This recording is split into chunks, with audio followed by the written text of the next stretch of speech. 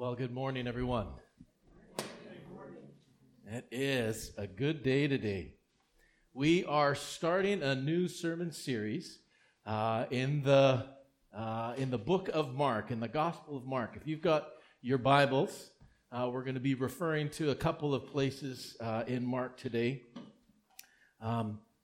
This is one of the Gospels that has a dear place in my heart. When I went to seminary, I had the opportunity of taking a class with Dr. Larry Perkins. He was the president of our seminary and an expert in New Testament. And one of my cherished memories from my seminary education was the first class that we did in the Gospel of Mark with Dr. Perkins. Is he stood up at the front of the class and went through from the beginning right through to the end of Mark, reading, not reading, but interpreting, translating from his Greek New Testament, and reading for us the flow of this marvelous account of the life of Jesus Christ, and just his insights as he was sharing, and just giving us that broad overview. I don't know if you've ever had the opportunity of reading one of the Gospels all in one long sitting. It takes a little while for Mark, but it is well worth it. And Mark is probably one of the best Gospels to do that in. It is created as a story. It was intended to be read almost in like a dinner theater kind of a setting. That's the way that Mark created it. He wrote that and then gave it out to a number of people who would then travel through the countryside, stopping at different communities and telling the story of Jesus Christ. Later on, I'm going to actually play a little clip from a gentleman. His name's Max Weber, and he actually does a dramatic reading of Mark for us. And there's a couple of others that you can find online if you want to listen to a dramatic reading of the Gospel of Mark right from the very beginning right to the end. And it is a powerful way of seeing that story with all the different pieces all tied together. So I'm looking forward to our time here together this morning. My intention is just to kind of give a bit of an overview, an introduction of the whole book of Mark. I am not going to do the whole thing like Dr. Perkins did for us, but just to kind of give you a bit of a sense of what exactly we're looking forward to and the overall theme and tone of this particular message, the story of Jesus Christ. Mark was written by John Mark. As we talked about last week, there were a number of the apostles, including Paul and Peter, that had very close relationship with John Mark, and he is referred to in some of their writings. And we read last week that Peter referred to Mark as his dear son. There was a close, intimate relationship that there was between the two of them.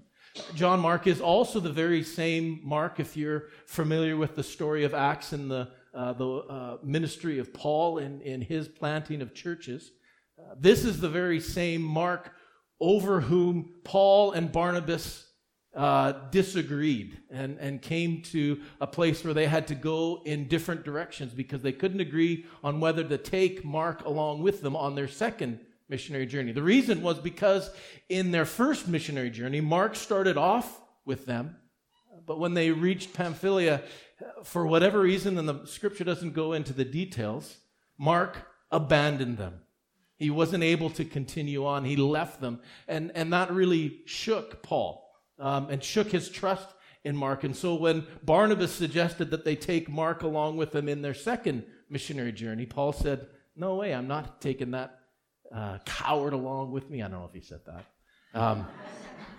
What exactly his words were. But he refused. He said that it's not smart to take this guy. He's just going to get set up for failure again. God bless Barnabas, son of encouragement, who saw within this young man the fingerprints of God, the potential and the opportunity of being somebody that was going to have a significant ministry in the life of the church. And so he took John Mark along with him and did their own missionary journey. Eventually, Mark and Paul were able to reconcile. And as we read, you remember when we went through Timothy, in 2 Timothy chapter 4, as Paul is writing to another one of his proteges, Timothy, he said, when you come to me, make sure that you bring Mark along with you because he is useful to me. It's a wonderful story. It's an encouragement to me, knowing that even in the midst of my mistakes, in the midst of my falling short, God doesn't give up on us. Continues to work in us and through us and accomplish great things. And even go so far as to say God works not in spite of our weaknesses, but he actually works through our weaknesses. And I think part of the tone and the tenor of Mark's gospel reflects that young man who went through difficult times, who went through some challenges, and God was able to work through him and have a mentor that came alongside him and work closely with him. We know that Mark is the writer of this gospel, not because he says that he is anywhere in here. You won't find his name anywhere listed in this gospel. But it's church tradition that we know that it was him who wrote this particular gospel. It was actually the church father Papias who died around 120 A.D. And he wrote and said that Mark became Peter's interpreter and wrote accurately all he remembered, not indeed in order of all the things that were said and done by the Lord. For he, Mark, had not heard the Lord, nor had he followed him. But later on, he followed Peter. And so our understanding is that Mark worked closely together with Peter in his ministry and heard Peter again and again recounting and telling the stories of Jesus Christ, the ministry of Jesus. And as he heard those stories, he was one of the ones that was helping Peter translate that into Greek to be able to get it out to others. And then also hearing those things for himself as he saw Peter failing, whether it was while Peter was still alive and Mark wrote these things down, or after Peter was martyred and Mark felt this compulsion that we needed a record, an eyewitness account of the life of Jesus. He wrote this gospel based off of the things that he had heard from his mentor, Peter. Papias is somebody that we can trust. He was a close companion of Polycarp, who was a disciple of the Apostle John. And so Papias would have been alive during the teaching and the ministry of John. Very likely that he himself had connection with John. And so he would have heard some of these same stories and would have been able to confirm and lived around the same time that Mark would have lived. And so he is a faithful witness that this was Mark who wrote this particular gospel for us. Although we don't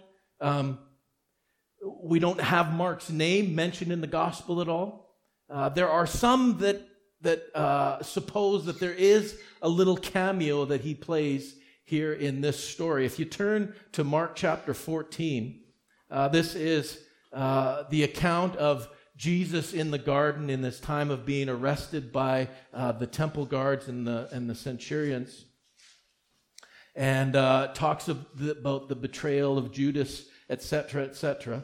There is this very small little couple of verses that are injected here in the midst of this story that seem a little bit out of place. If we read at John chapter 14, starting at verse 51. Did I say John? I really meant Mark. I just wanted to make things difficult here this morning. Mark chapter 14, verse 51. It says here, and a young man followed him. So this is just talking about the guards seizing Jesus and taking him away, and all the rest of the apostles fleeing and getting out of the way. It says that a young man followed him with nothing but a linen cloth about his body. And they seized him, but he left the linen cloth and ran away naked. There are those, just because of the lack of any name that identified this young man, the very personal nature of all of this, the expectation, the thought is that this was Mark, that he had somehow joined the disciples there at the end of Jesus' ministry. He hadn't necessarily been with Jesus all through his ministry, but was there at the end. And this was him there at the time of Jesus' arrest and his escape and streaking through the streets of Jerusalem without his tunic on. Don't know that for sure. We're not going to build any strong doctrines or anything like that around that, but that is a possibility. That's his little cameo that we have. So we know that Peter died in 64 AD during Nero's persecution of the church in Rome. So it's likely that this gospel was written around that time, 64 AD, whether before Peter's death or shortly thereafter. That's the expectation. It makes it one of the earliest gospels that we have. We know that it's also one of the earliest gospels because it is quoted so often in the other synoptic gospels. Both Matthew and Luke depend heavily on the testimony of Mark's gospel. And you can see that by the direct quotes that there are in both of them. Sometimes those quotes are a little bit different then the other one will be the same as Mark, but the other one a little bit different. And then in another situation, that one will be a little bit different, and the other one is exactly like Mark. And so textual critics are able to then deduce from that Mark was likely accessible to the church at large, which fits with this idea that it was being spread by people at dinner theaters throughout the Roman world. And that both Matthew and Luke depended heavily on the testimony of Mark in the creation of their own gospels.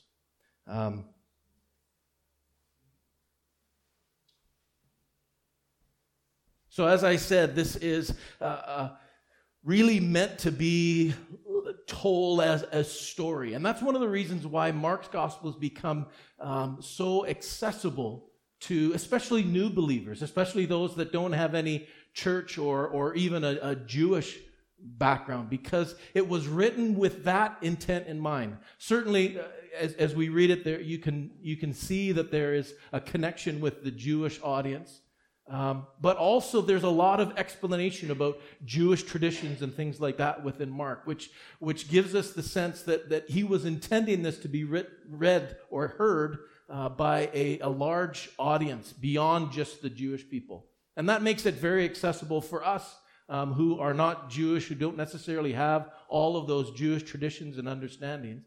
It helps us. And as a story, it flows so well. There is such an interesting literary device that Mark uses time and time again of raising up questions for people and pitting different groups of people within the story against each other and balancing out those who are believing and those that are not believing. There's a lot of surprise and kind of ironic twists that Mark includes here in his gospel. That make it very unique and very engaging as you are reading through it, and so that's kind of the way that it was designed, is to be that kind of a story being told. I said I had a clip here of somebody, Max Weber, doing one part, and this is coming from Mark chapter 4 and chapter 5, the account of Jesus on the Sea of Galilee, and then as he calms the storm there, and then as he meets with the demoniac there in the Gerasenes. So we're going to actually listen to this, and just to kind of get a bit of a taste of what it was like. That day, when evening came, he said to his disciples, let's go over to the other side. Leaving the crowd behind, they took him along just as he was in the boat. There were also other boats with him. A furious squall came up and the waves broke over the boats. It was nearly swamped. Jesus was in the stern, sleeping on a cushion. The disciples woke him and said to him, Teacher, don't you care if we drown? He got up, rebuked the wind, said to the waves, Quiet, be still.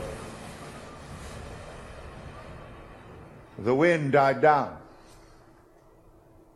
and it was completely calm. He said to his disciples, Why are you so afraid? Do you still have no faith?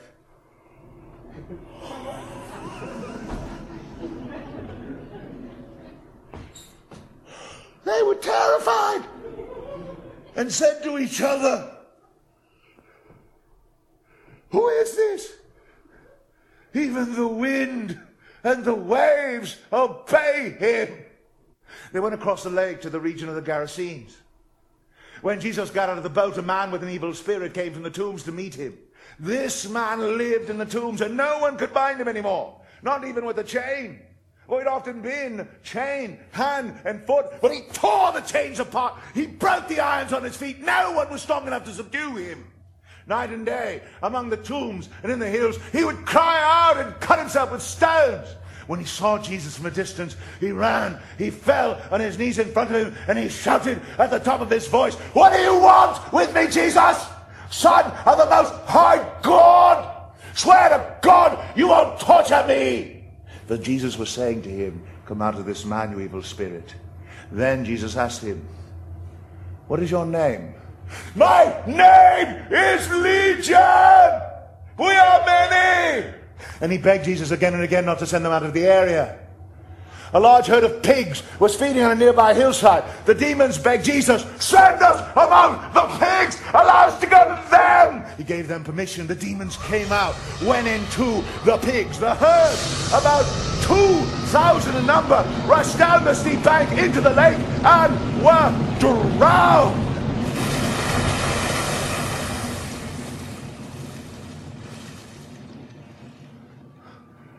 Those tending the pigs, they ran off and reported this in the town and countryside. And the people came out to see what had happened. When they came to Jesus, they saw the man who had been possessed by the legion of demons sitting there, dressed and in his right mind. And they were afraid. Those who had seen it told the people what had happened to the demon-possessed man. And they told about the pigs as well. Then the people began to plead with Jesus to leave their region.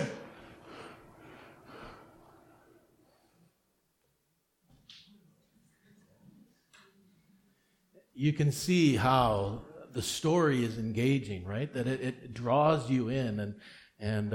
So when you are reading through Mark from now on, you have to do all of the voices and all of the other stuff. If you've got some sound effects that can go along with it, that's really helpful too. One of the things that we see here just in this account that is a common theme that we're going to be looking for as we go through the Gospel of Mark is this description or indication of those who believe and those who don't believe. And that's often where a lot of the surprise comes from, because it's the people who you don't expect to be the ones who believe are the ones that are believing. And the ones that you would think that they would be drawn in and would understand and put their trust in Jesus, those are the ones that continually have questions and doubts. And those that then come and oppose Jesus. Those even more strongly, with all the religious training and everything else, that these are the ones that come out against what Jesus is saying. And there's all of this irony and twists that are there within the whole story. And ultimately it's coming down because it's feeding into this theme of the whole book. And we can find that theme when we look at the very first verse in chapter 1 of Mark. This is the theme of Mark's gospel. The beginning of the gospel, or the good news of Jesus Christ, the Son of God.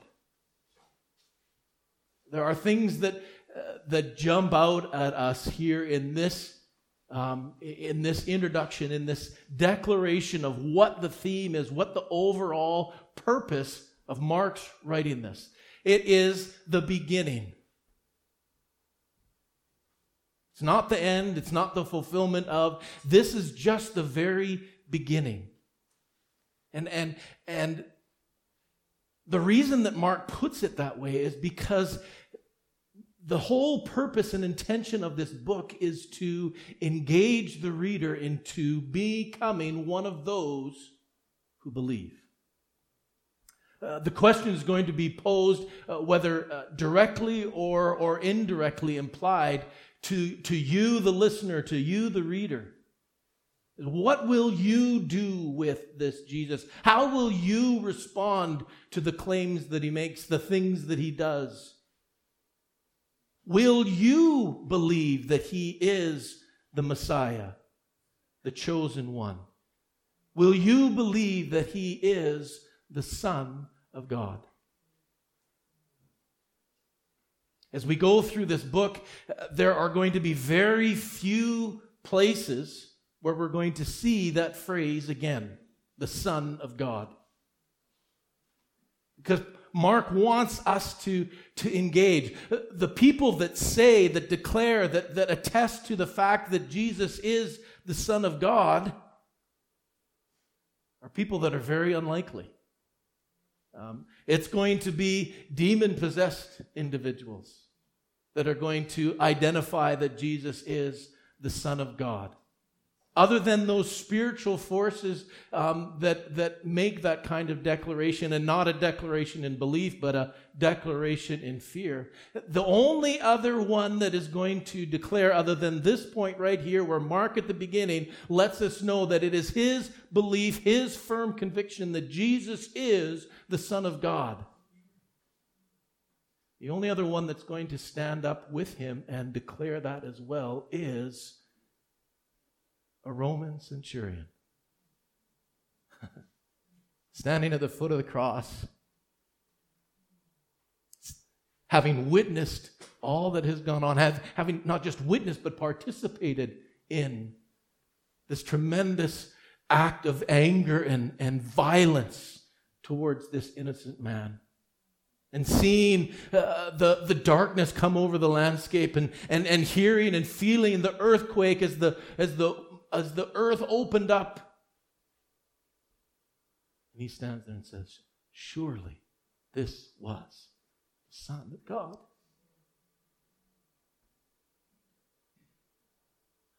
And as you go through this story, it's going to be posed to you of, will you believe?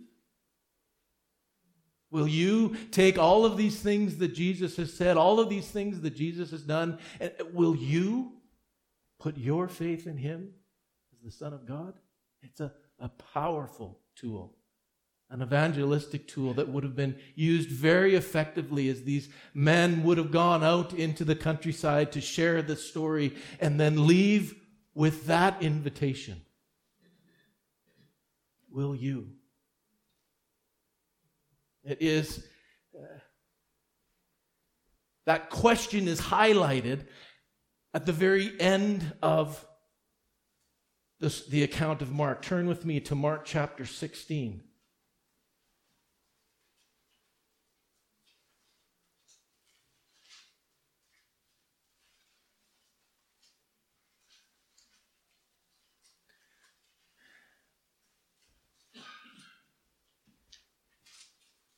So if you go to this last chapter of Mark, as you come partway through this chapter, you get to verse 8. Most of your Bibles will have an inscription just below verse 8.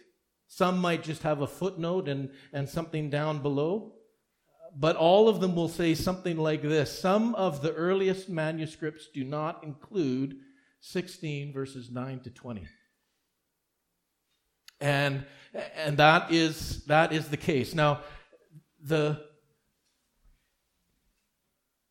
without getting into a whole bunch of details and technical jargon about how we are able to determine as modern day believers of what was actually in the original manuscripts that were written by the apostles at the time of just after Jesus, of the establishing of the church.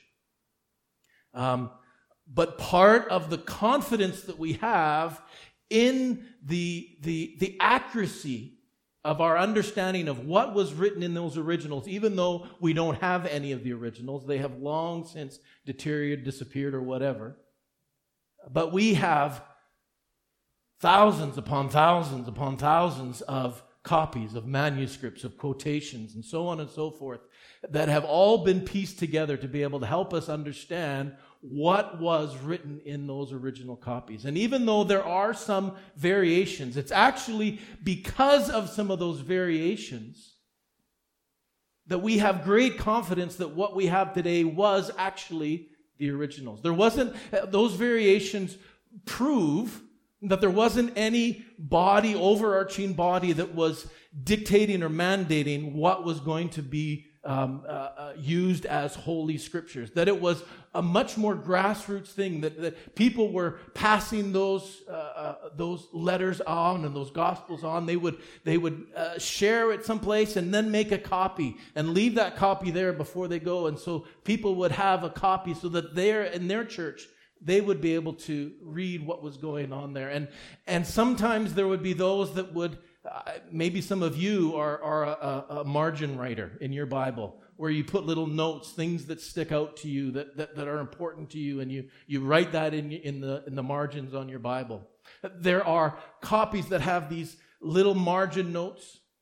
And what would have happened over the time is that as somebody else got a copy and they saw those marginal notes, they thought, man, that's really good information. I'm going to add that here into my copy as well, because that's some really good insights. And so, because of all of those different variants, we're able to trace where these copies came from. What were the originals or the manuscripts that they were copying, because we can kind of trace the family history with those different variants and trace them back and understand what is the originals. So in Mark, we actually have some of the earliest, most reliable copies that are available to us do not have anything beyond verse 8 of chapter 16. There are some that have an intermediate ending. So there are some, instead of verse 9 through the rest, they just have this. They reported briefly to those around Peter all that had been commanded. After these things, Jesus himself sent out through them from the east to the west the holy and imperishable preaching of eternal salvation. Amen. And that's it. There are others that have the full... That's a little light. There are others that have the full verses that we have here that go on verse 9 to 20.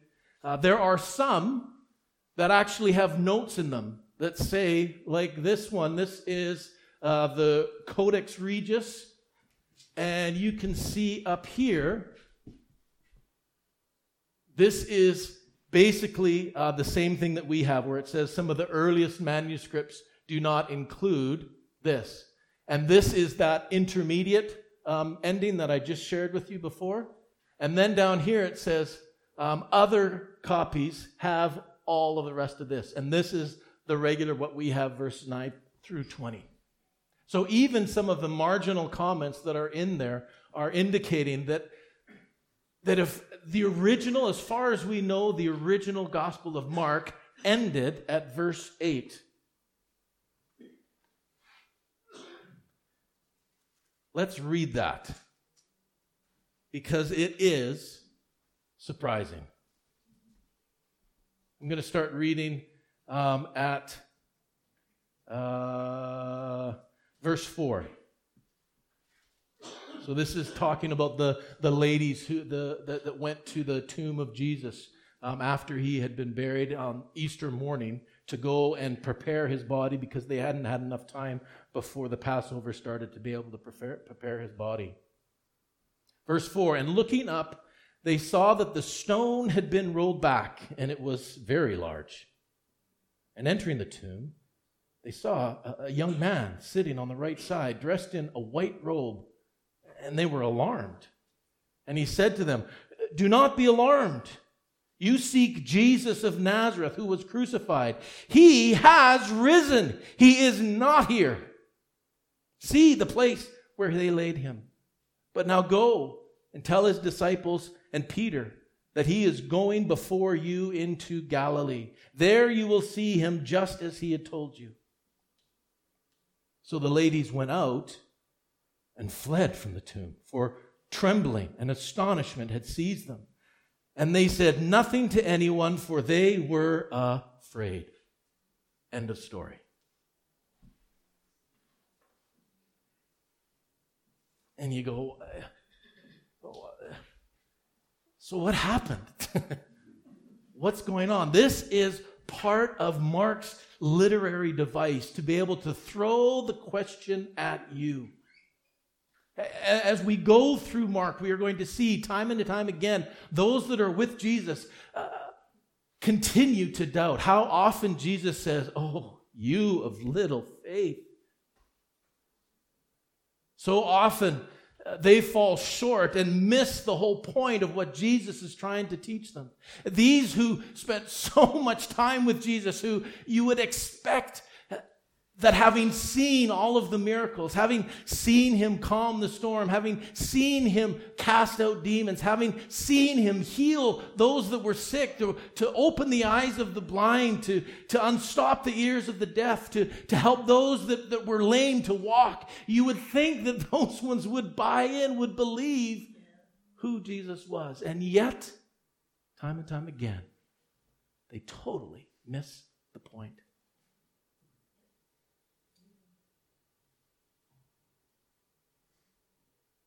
Jesus tells the parable of the mustard seed. This littlest of all the seeds, so insignificant, and yet it goes in the ground and becomes this great tree with room for birds to nest and animals to find shelter. That is the kingdom of God. Mark's gospel is that little mustard seed where you see it and you go, there's nothing that's going to come from this.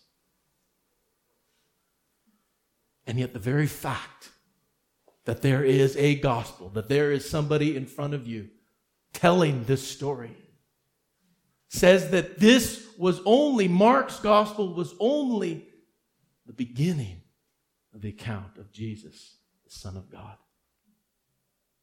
That it has grown, that it has built. And the question now is, what will you do after hearing all of this, after hearing the testimony of Jesus, hearing the testimony of these apostles, of the things that they saw, the things that they heard? Will you be like these women? Run away afraid? Will you be like the disciples in the boat and say, who is this that even the wind and the waves obey him? Or will you be like that Roman centurion? That even in the midst of your sin and rebellion and your anger and hatred towards this man, that you recognize this is the Son of God. How will you respond to this story? Let's pray. Oh, Father, we thank you. We thank you for the faithful testimony and witness of men like Peter and like Mark and John and all the others that recorded for us the accounts of your life, of your ministry, of your message to us.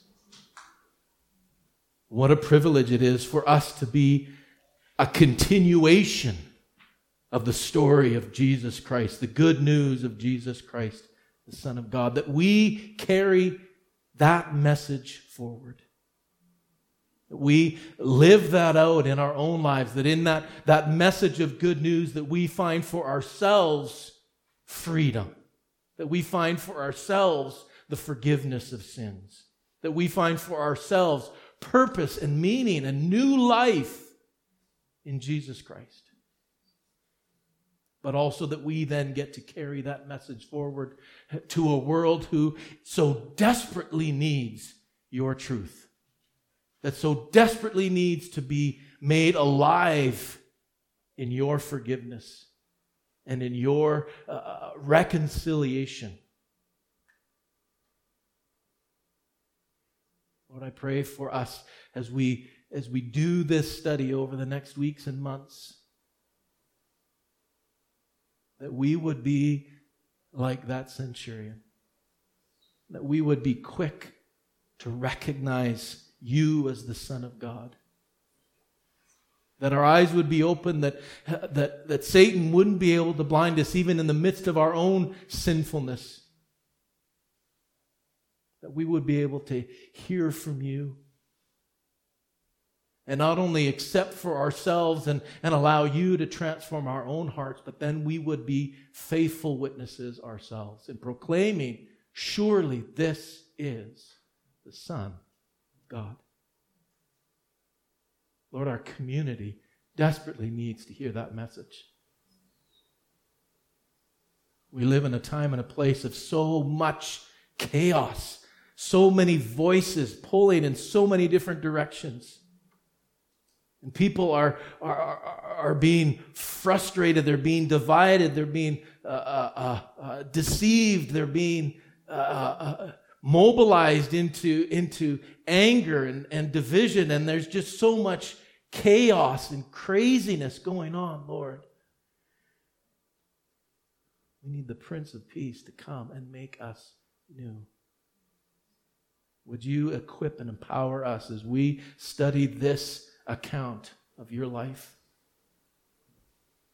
that we would then be prepared and equipped to be able to spread that good news of Jesus Christ, the Son of God, into our world. And would we have the joy of seeing your Spirit working in people's lives, drawing them into a place of repentance, of new life and regeneration.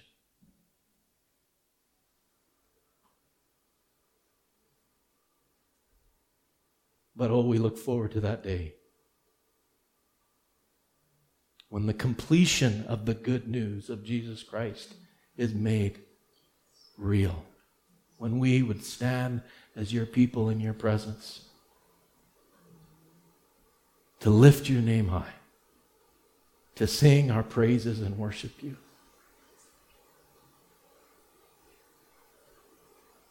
What a great day that will be.